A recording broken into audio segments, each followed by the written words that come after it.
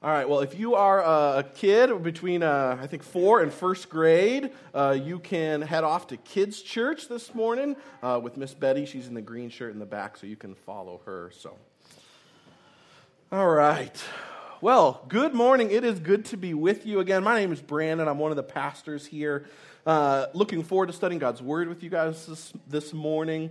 We just started going through a series in the Gospel of Matthew, and we'll be in the Gospel of Matthew probably through the end of the summer or so here. And I'm really looking forward to walking through this book with you guys. And it's one that I've been wanting to study for a while, and it's just the right time now to spend a good chunk of time walking through that. And so I'm just really looking forward to see, as we study the person and the work of Jesus as told to us through the Gospel of Matthew, I'm just looking forward to see how God's going to be at work in revealing Himself to us and in shaping our hearts and our lives. And so I'm really looking forward to that. But before we dive in this morning, I just wanted to give us some context for the book of Matthew as a whole, because that's really going to impact our study, not just this morning, but throughout this year as we study it together. And so I just want to give us a little framework as we dive into our passage. So, like every book, Matthew, it had an original audience and a purpose. It was written to someone for a reason in a certain time and a place. And we, a lot of times what happens is we overlook that when we're reading the Bible, and we just kind of assume that the Bible was written to us, or that it's about us, and that it speaks directly to us.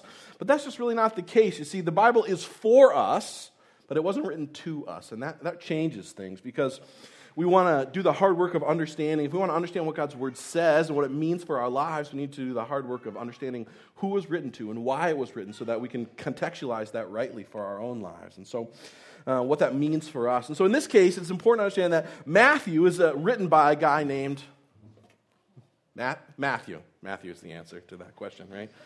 This is not a really hard test. That was a freebie for you guys, okay? The book is actually technically anonymous, which means Matthew doesn't say, hey, this is Matthew, I wrote this book, right? But from the very beginning, everybody knew that it was him, and they credited it to him. It's kind of like if you write a note to your wife and you leave it on the kitchen counter, like you didn't write your name on it, but she knows it's you. That's kind of what's going on in Matthew. His name isn't on it in the sense that he hey, this is mine, I signed my name at the bottom. But it's technically anonymous, meaning that he wrote it. People knew that he wrote it, and that's kind of what's going on here. And so Matthew, we'll meet him in a couple of weeks in chapter 9, but he was one of the 12 disciples. He was a tax collector that Jesus called to follow him. And so Matthew is written by this guy named Matthew, but Matthew is written to religious people. It's written to people who had grown up in church, grown up going to church their whole lives. It's written to people who kind of knew all the stories, who knew all the rhythms, who knew all the rules, who knew all the calendar, all that kind of stuff. They were kind of immersed in it. But for most of them, it was just kind of going through the motions.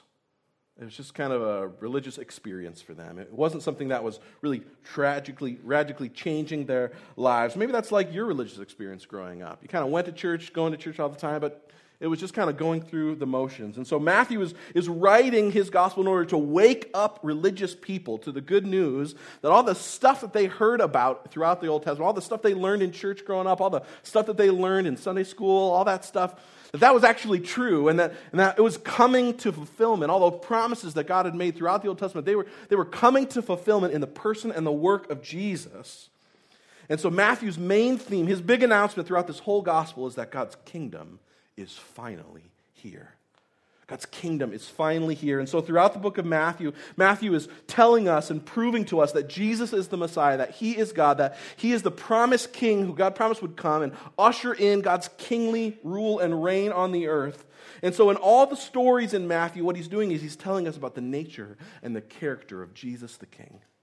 And he's telling us about what his kingdom is like. We saw in chapter 1, he began by giving us the credentials of King Jesus. He talked about his family line, and he talked about how Jesus was fully human, but he was also fully God. And so Matthew's giving us his kingly credentials. And in chapter 2, we saw the authority of the king. The Magi come and worship him, showing us that Jesus is not just the king of the Jews, he's the king of all of the nations.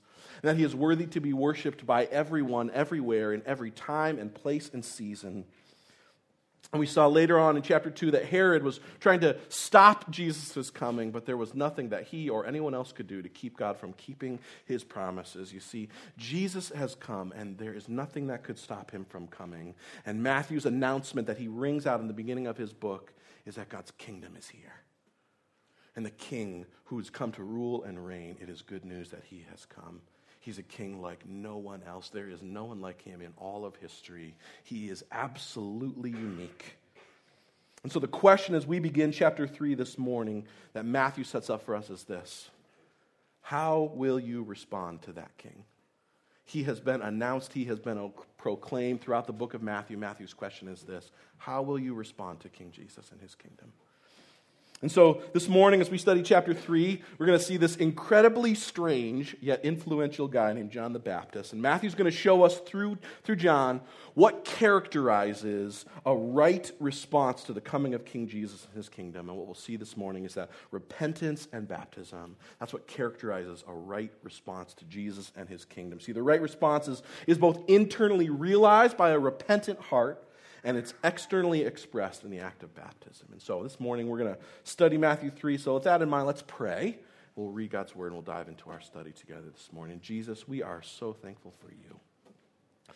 God, we are grateful that you have given us your word so that we might know you and that we might know your heart. So God, as we come this morning, God, we just say we are dependent on you. God, I need you to fill me with your spirit so that as I teach and that like whatever I say is from you, that it's powerful and fruitful and effective and good. God, and I don't have the power to make that true. Only you do. God, and we need you to make our hearts teachable and to cause us to be able to receive the truth from your word. And so, God, where our hearts stand in opposition to you, God, we pray that you would graciously break down those walls in our heart, God, for our good, but ultimately for your glory. And so, God, we just come dependent on you. We come needing your goodness to rearrange our hearts and lives, and we need your power to empower any of that to happen. And so, God, we just come asking that you would. God, we are so grateful that you love to meet us in those requests. You love to meet us in your word. Pray these things in your good name, God. Amen. Amen. Well, we are in Matthew chapter 3 this morning. In those days, John the Baptist came preaching in the wilderness of Judea and saying, "Repent, for the kingdom of heaven has come near."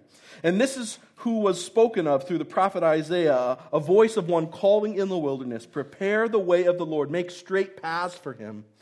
And John's clothes were made of camel's hair, and he had a leather belt around his waist, and his food was locusts and wild honey.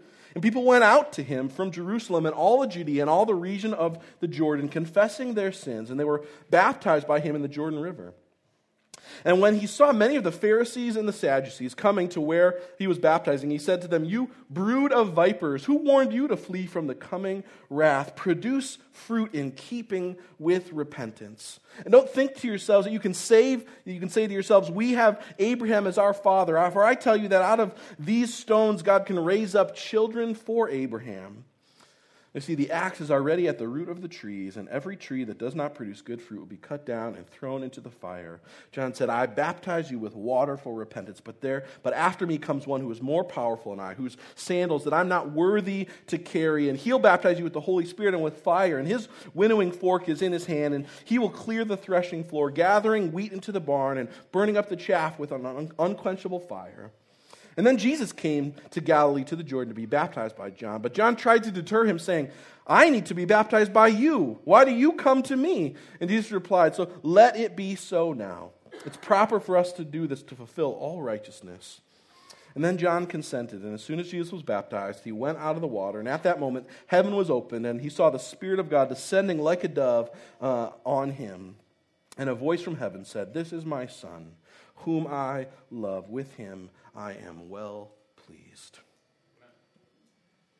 This morning as we study, what I want to show you is what Matthew's trying to teach us through this incredibly strange guy, John the Baptist. Matthew's telling us what it looks like to respond rightly to the coming of Jesus and his kingdom. And so as we study, there's three things that we're going to need to see about John the Baptist if we want to understand what that right response to Jesus' kingdom coming is. We need to see John's mission.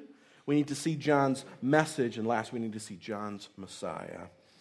It's John's mission. See, our passage begins with this really strange guy who is preaching out in the wilderness. He's wearing strange clothes and eating strange food. It's kind of like picture Bear Grylls, but without the camera crew and a little bit more intense, right? If that's a thing, okay? And so we see that in verse 3, he's not just like a crazy guy out talking to the woods in the midst of the trees. He's not just like wandering around, lost his mind. No, we see he's a man on a mission. Verse 3 tells us, "This is the one who was spoken of through the prophet Isaiah, a voice of one calling in the wilderness, 'Prepare the way for the Lord, make straight paths for him.'" What's happening here is Matthew is quoting the prophet Isaiah in chapter 40, verse 3 here, and he's saying, John the Baptist over here, he's the guy that Isaiah was writing about. He's the one that God said was going to come before the Messiah. He was going to come to make paths straight. He was going to get ready the way. He's saying that John the Baptist is kind of like the messianic hype man. It's like the guy before all the fights, like the let's get ready to rumble guy, right? That's John the Baptist. Like that's his role. He's like the messianic hype man. And what we see is that he is simultaneously the best and the worst hype man of all time, right? See, he does an amazing job of getting people's attention. That's the job of a hype man, right? You're trying to get the attention, get everybody's focus, get everybody's attention. He does an amazing job that we see verse 5. People went out to him from Jerusalem and Judea and this whole region of the Jordan. See, his clothes, his diet, his lifestyle, his words, they're all a bit strange. But the reason for that, he was trying to get people's attention. And like any good hype man, the attention he was trying to get wasn't for himself. It was for the Lord. It was for God. And so John does this incredibly great job of getting his people's attention. But he is not getting people psyched. He's not getting people hyped up.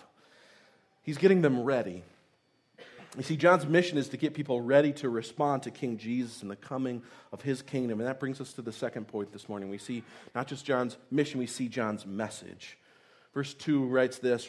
John's message is this: repent, for the kingdom of heaven is near. See, the question is this: what is John calling us to? Why does he say repent? What does that word mean? Well, that word repent, it means to reconsider or to turn around. It means a change of direction of your heart and of your mind and of your life. And so there's three things in our passage that show us the kind of turning that happens, that kind of reconsidering that happens when true repentance happens. We see, first of all, in verse 6, we see the crowds come, and what are they doing in verse 6? They are confessing their sin.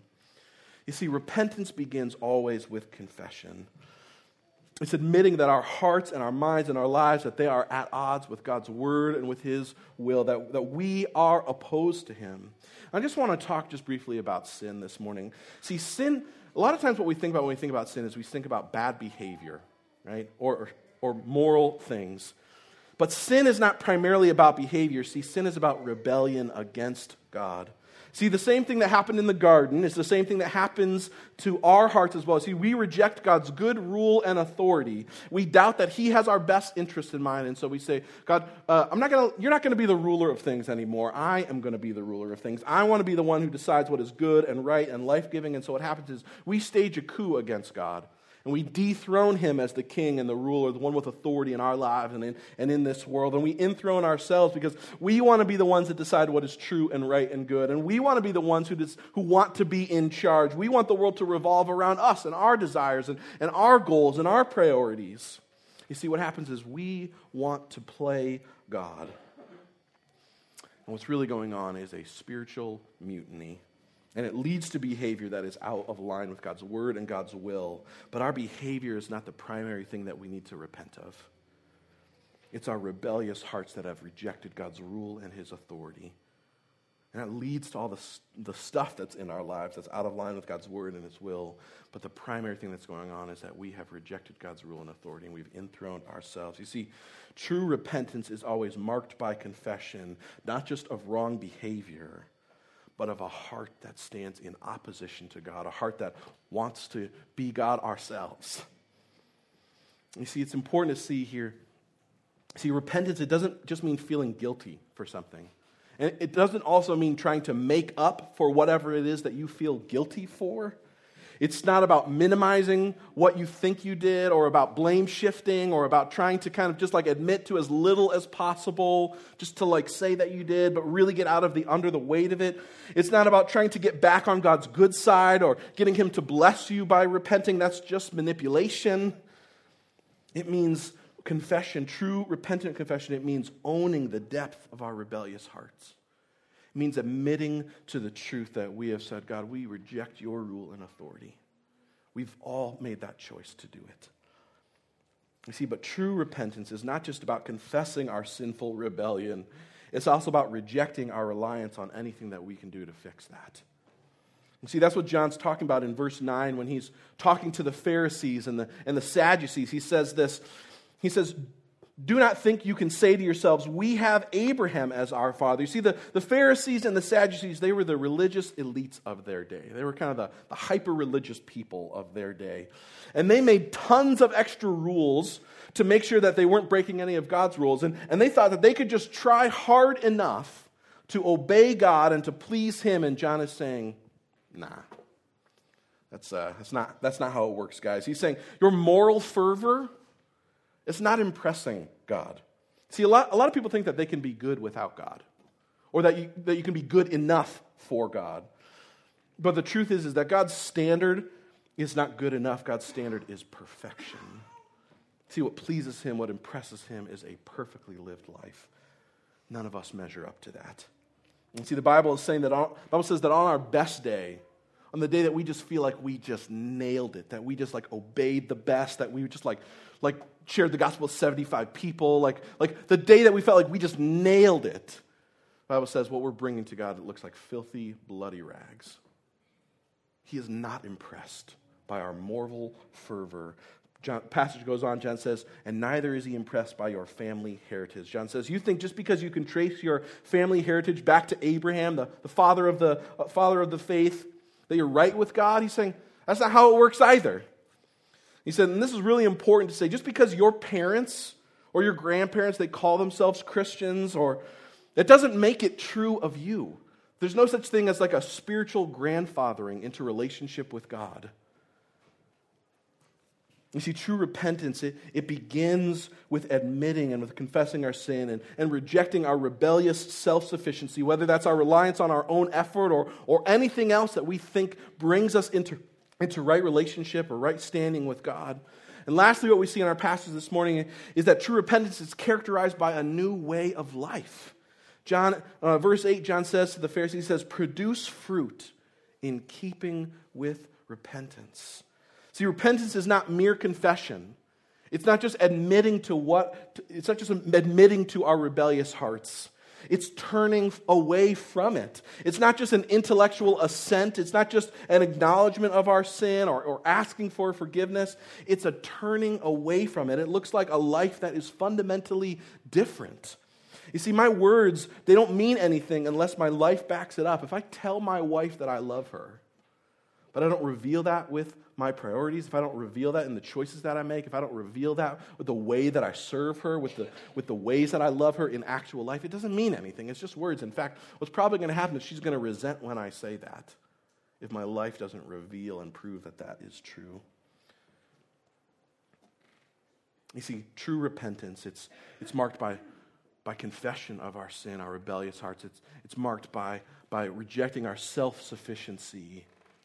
It's marked by a new life. And lastly, we see that the outward sign of repentance, of this turning from sin, we see that the outward sign of that is the act of baptism. John was baptizing these people, but his baptism, it wasn't saving them. Instead, it was an outward symbol of what was going on in their hearts. You see, the passage that tells us that John was baptizing the people in the Jordan, which held a special significance for the Jewish people. As one pastor notes, he says, the Jordan River was the boundary between Israel and the wilderness. And it was the place where Israel, under Joshua, crossed over into the promised land after wandering in the wilderness for 40 years because of their sin. And so John's baptism was a public symbol that reenacted their leaving the wilderness of sin and entering the promised land of obedience. Passing from death over life. You see, it was a symbol of their turning from sin and their desire to leave it behind. And so as we read the passage, we think, all right, things are going well, right? God's at work in people's lives. He's bringing people to repentance. That's good. People are publicly acknowledging what God's doing in their hearts. But John's message doesn't end with repentance. That's not the end of what he's talking about. You see, John's mission was to prepare the way for Jesus, and his message began with a repentant preparation. But what John says is that that's not enough. See, repentance isn't just enough. We don't just need to see John's mission, John's message of repentance. We need to see John's Messiah. See, verse 11, he says, I baptize you with water for repentance, but there is one who comes who is more powerful than I, whose sandals I'm not worthy to carry. He will baptize you with the Spirit and with fire. See, John's saying it's not enough for you to just turn away from sin. You have to turn towards the one who's going to empower you to actually live a new life of repentance. You have to turn towards Jesus. You see, he says, I'm just calling you to repentance and offering you this outward symbol of what's going on in your hearts. It's important and good, but it's not enough. He says, but Jesus is coming. And what he's going to do is he is the one who's actually going to empower you to live a life of repentance. It's something you cannot do on your own. You see, in Jesus' baptism, in verses 13 through 17, we get a glimpse, we get a picture, we get a foreshadowing of how Jesus is going to accomplish that for us. Verse 13 begins this way. Then Jesus came from Galilee to the Jordan to be baptized by John. And you're thinking, why is Jesus getting baptized? He doesn't need to repent of anything. What's going on there? John is also confused. You see that in verse 14. He's like, what? No. I think, Jesus, you have this around, right? Like, I usually do the baptizing, but like you're the one who's really supposed to do it. So let's flip those roles. And Jesus is like, no, you don't understand, John. You see, the truth is that Jesus didn't need to repent. He was perfect and sinless. Jesus did not need to repent. The truth is that you and I do. You see, and in getting baptized, what Jesus is doing is he is identifying with sinners. You see, Jesus' ministry is one of replacement. Jesus' ministry is one where he substitutes himself for us. See, in the cross, what's going on is at Jesus' baptism, Jesus is identifying with sinners. And at the cross, what he's doing is he is taking our place. He trades places with us so that what the Father says about Jesus in verse 17, that becomes true of us. The Father says about Jesus in verse 17, this is my Son. I am well pleased with him. I love him. You see, what happens is on the cross, Jesus takes our place. He trades places with us so that what is said about him becomes true of us. See, that's the good news about the gospel. See, the good news about the gospel that Matthew writes about throughout his book is not about what you and I need to do. It's about what Jesus has already done for us. You see, Matthew's gospel is not a message that requires urgent effort. It's a gospel, it's a message that requires an urgent response. You see, throughout John's passage, the passage this morning, John's message of repentance is in light of the coming of Jesus' kingdom. He says Jesus is coming as a king. He is coming as the Savior. He's coming as the Messiah. But he also says Jesus is not just coming as a Savior. He is also coming as judge. Verse 10 says, the axe is already at the foot of the trees, and every tree that does not produce good fruit will be cut down, thrown into the fire. Verse 10, Jesus, his winnowing fork is in his hand. He will clear the threshing floor, gathering his wheat into the barn and burning up the chaff in an unquenchable fire. You see, Jesus is coming to save, but he is also coming to judge because he is good and he is just. You see, and what Matthew is showing us here in chapter 3 through this strange guy, John the Baptist, is that what characterizes a right response to the coming of Jesus and his kingdom is an urgent response, but it's a one of humble and repentant faith in the only one who can save us from our sin and empower us to live the new life that we are called to live in him. You see, and the outward sign of that inward change that's going on is the public expression of that is baptism. See, baptism and repentance, they go hand in hand. Otherwise, what you're doing is just kind of getting wet in front of people. See, baptism and repentance are two sides of the same coin. You can't separate those things. And for the people that John baptized, it was a public symbol that reenacted their leaving the wilderness of sin and entering the promised land of repentant faith and obedience, passing over from death to life. It was a symbolic reenacting of that. And so baptism for us as well is an expression of faith.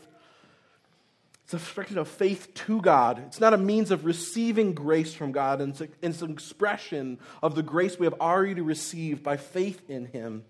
It's an expression of our union with Christ and our joining with him. You see, what happened is that Jesus lived the life that we should have lived. And Jesus died the death that you and I deserved to die for our sin. And Jesus rose from death, giving us new life in him, overcoming Satan and sin and death. You see, and that's why we immerse people at River City Church. We're not rigid about that. It's not like it's the one way you can do baptism. But the reason why we do this is because baptism is about telling a story. And in immersing people, what we're telling is that we are united with Christ in his life, and we are buried with him in his death, and we are raised again with him in newness of life. You see, it's a story, it's a symbol, and so that's why we do that. We're not rigid about that, but that's the reason why we do it that way. You see, and so the call for all of us this morning in response to God's word in Matthew 3 is one of humble repentance. It's one where we acknowledge our sin, where we admit to it, where we own our rebellious and wicked hearts against God. It's one that we reject our self-sufficiency or the belief that we bring anything to the table in order to fix our sin, in order to make ourselves right with God. There's nothing that we can do to earn it. There is nothing that we can do to change our status or our standing with God. And so our repentant, humble confession is one of utter reliance on Jesus, on Him being the one who renews and restores and who makes life out of death. And so in response to our repentant hearts, we get baptized. And so if you've put your faith in Jesus, if you have trusted Him to be the one that your life is united with, that He lived the life you should have lived, that He died the death you should have died, and by faith in Him, He gives you new life in His resurrection life, then you get baptized. We'll be doing a baptism service this spring. If you want to get baptized, come talk to me. I would love to do that. It's an exciting thing. We love doing baptisms here at River City Church. If you have more questions about baptism, we don't have time to really do the deep dive on all the details about that, but Aaron, one of the other pastors at the church, he preached a really helpful sermon about baptism this past summer. You can find that on our website, on the podcast feed. I just would really encourage you to look into that if you have more questions about that. And so the call for all of us is to a humble repentance and to respond in baptism. But if you've been baptized but you've never truly repented, see, Matthew's message through John the Baptist is clear as well. You see, there is only one way to right relationship with God, and getting dunked or dipped or sprinkled or whatever way you get baptized, that's not the thing that changes your status or your standing with God. Only a humble and repentant heart whose hope is in Christ. That's the one thing that can save us. That's the one thing that changes our hearts and our lives. And so the invitation this morning is that you might come to Him. See, the gospel is good news for those who come in humble repentance, looking for grace, seeking grace, you see, because Jesus has done all that is required to make us right with God. His work is finished. His work is complete. It is enough. And so the invitation is that we might put our hope and our faith and our trust in Him. You see, and that's what we remember when we celebrate communion. What we're doing is the bread and the drink, they're reminding us of Jesus' body and of His blood, which was broken and shed for us. And as He lived the life that we should have lived, and as He died the death that we should have died, paying the penalty only He could pay so that we could be forgiven and accepted and made right before God.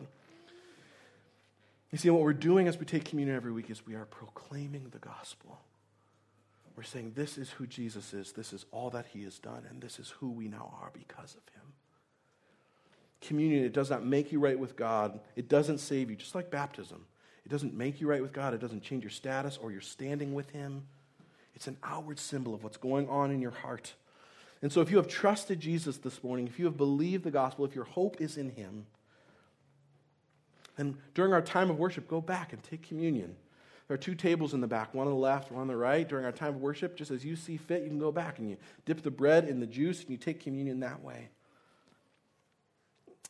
But if a repentant and humble heart is not the case for you this morning, then I encourage you, instead of taking communion, don't just do that as a religious act. Talk with God. He'll let you know when the right time is for you. And as we take communion this morning, I just invite all of us, spend time talking with God. Ask Him to keep showing you the good news about who Jesus is and the coming of His kingdom. How that radically changes and transforms everything about who we are. And ask Him to show you your own sin and to empower you to confess it and to turn from it. Ask Him to show you the good news that you bring nothing to the table, but that He's brought everything. That allows you to reject any self-sufficiency that you have and trust entirely on Him and His work to save. And ask Him by His Spirit to empower you to live the new life that you can only live with Him and by His power. You see, the goal of our lives lived for Jesus is so that all the world might hear the good news that Jesus is King, that His kingdom is come, and that it's good news for all who might come in humble repentance and faith. It's good news that is open to everyone. It is good news that Jesus is the King of every nation, and He calls people without prejudice. He calls people without qualification to come to Him in humble repentance. You see, the gospel is good news for all, but it's good news that must be responded to. Let's pray. Jesus, we come this morning. We are so thankful for you and for your word. God, we are grateful this morning for your word through Matthew about John the Baptist and his strangeness, God, which shows us what it looks like to respond rightly to your kingly rule and reign, to your coming kingdom. And so, God, we just say that we cannot respond rightly without you being the one at work in us. God, we can't feel guilty enough. We can't want it enough. We can't just get badgered into feeling that way. God, we need you to be the one that reorients our heart, that causes us to repent, to reconsider, to turn. God, we cannot do that ourselves. We need you to be the one that does it for us. And so, God, we come asking that you would graciously do it. God, we are so grateful that your offer of life is for all who would come to you in humble repentance. God, I pray that you might soften all of us, our hearts, so that we might come to you, that we might receive life and grace in you. God, that we might come to receive the life that we need from you. And Jesus, by your grace, we ask that you would empower us to live a life of repentance, that God, one that we could never live without you. Thank you that you have come, that you've died the death, that you have lived the life we should have lived, that you have died the death we should have died, and that you have raised to give us new life in you. God, our hope is in you. Our trust is in you. God, we pray that you might empower us to live for you. God, for your glory, for our good, we pray. In your good name, amen.